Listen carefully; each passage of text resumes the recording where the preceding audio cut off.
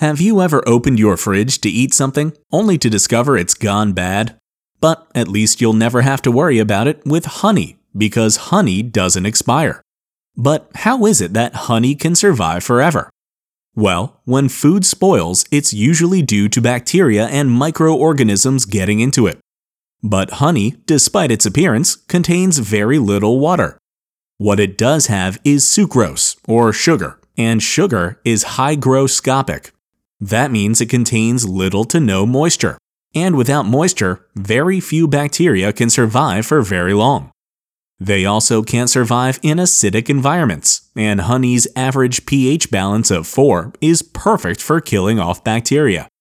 Finally, honey is made by bees, who use enzymes that creates hydrogen peroxide in small amounts in the honey. And hydrogen peroxide is a natural at killing germs.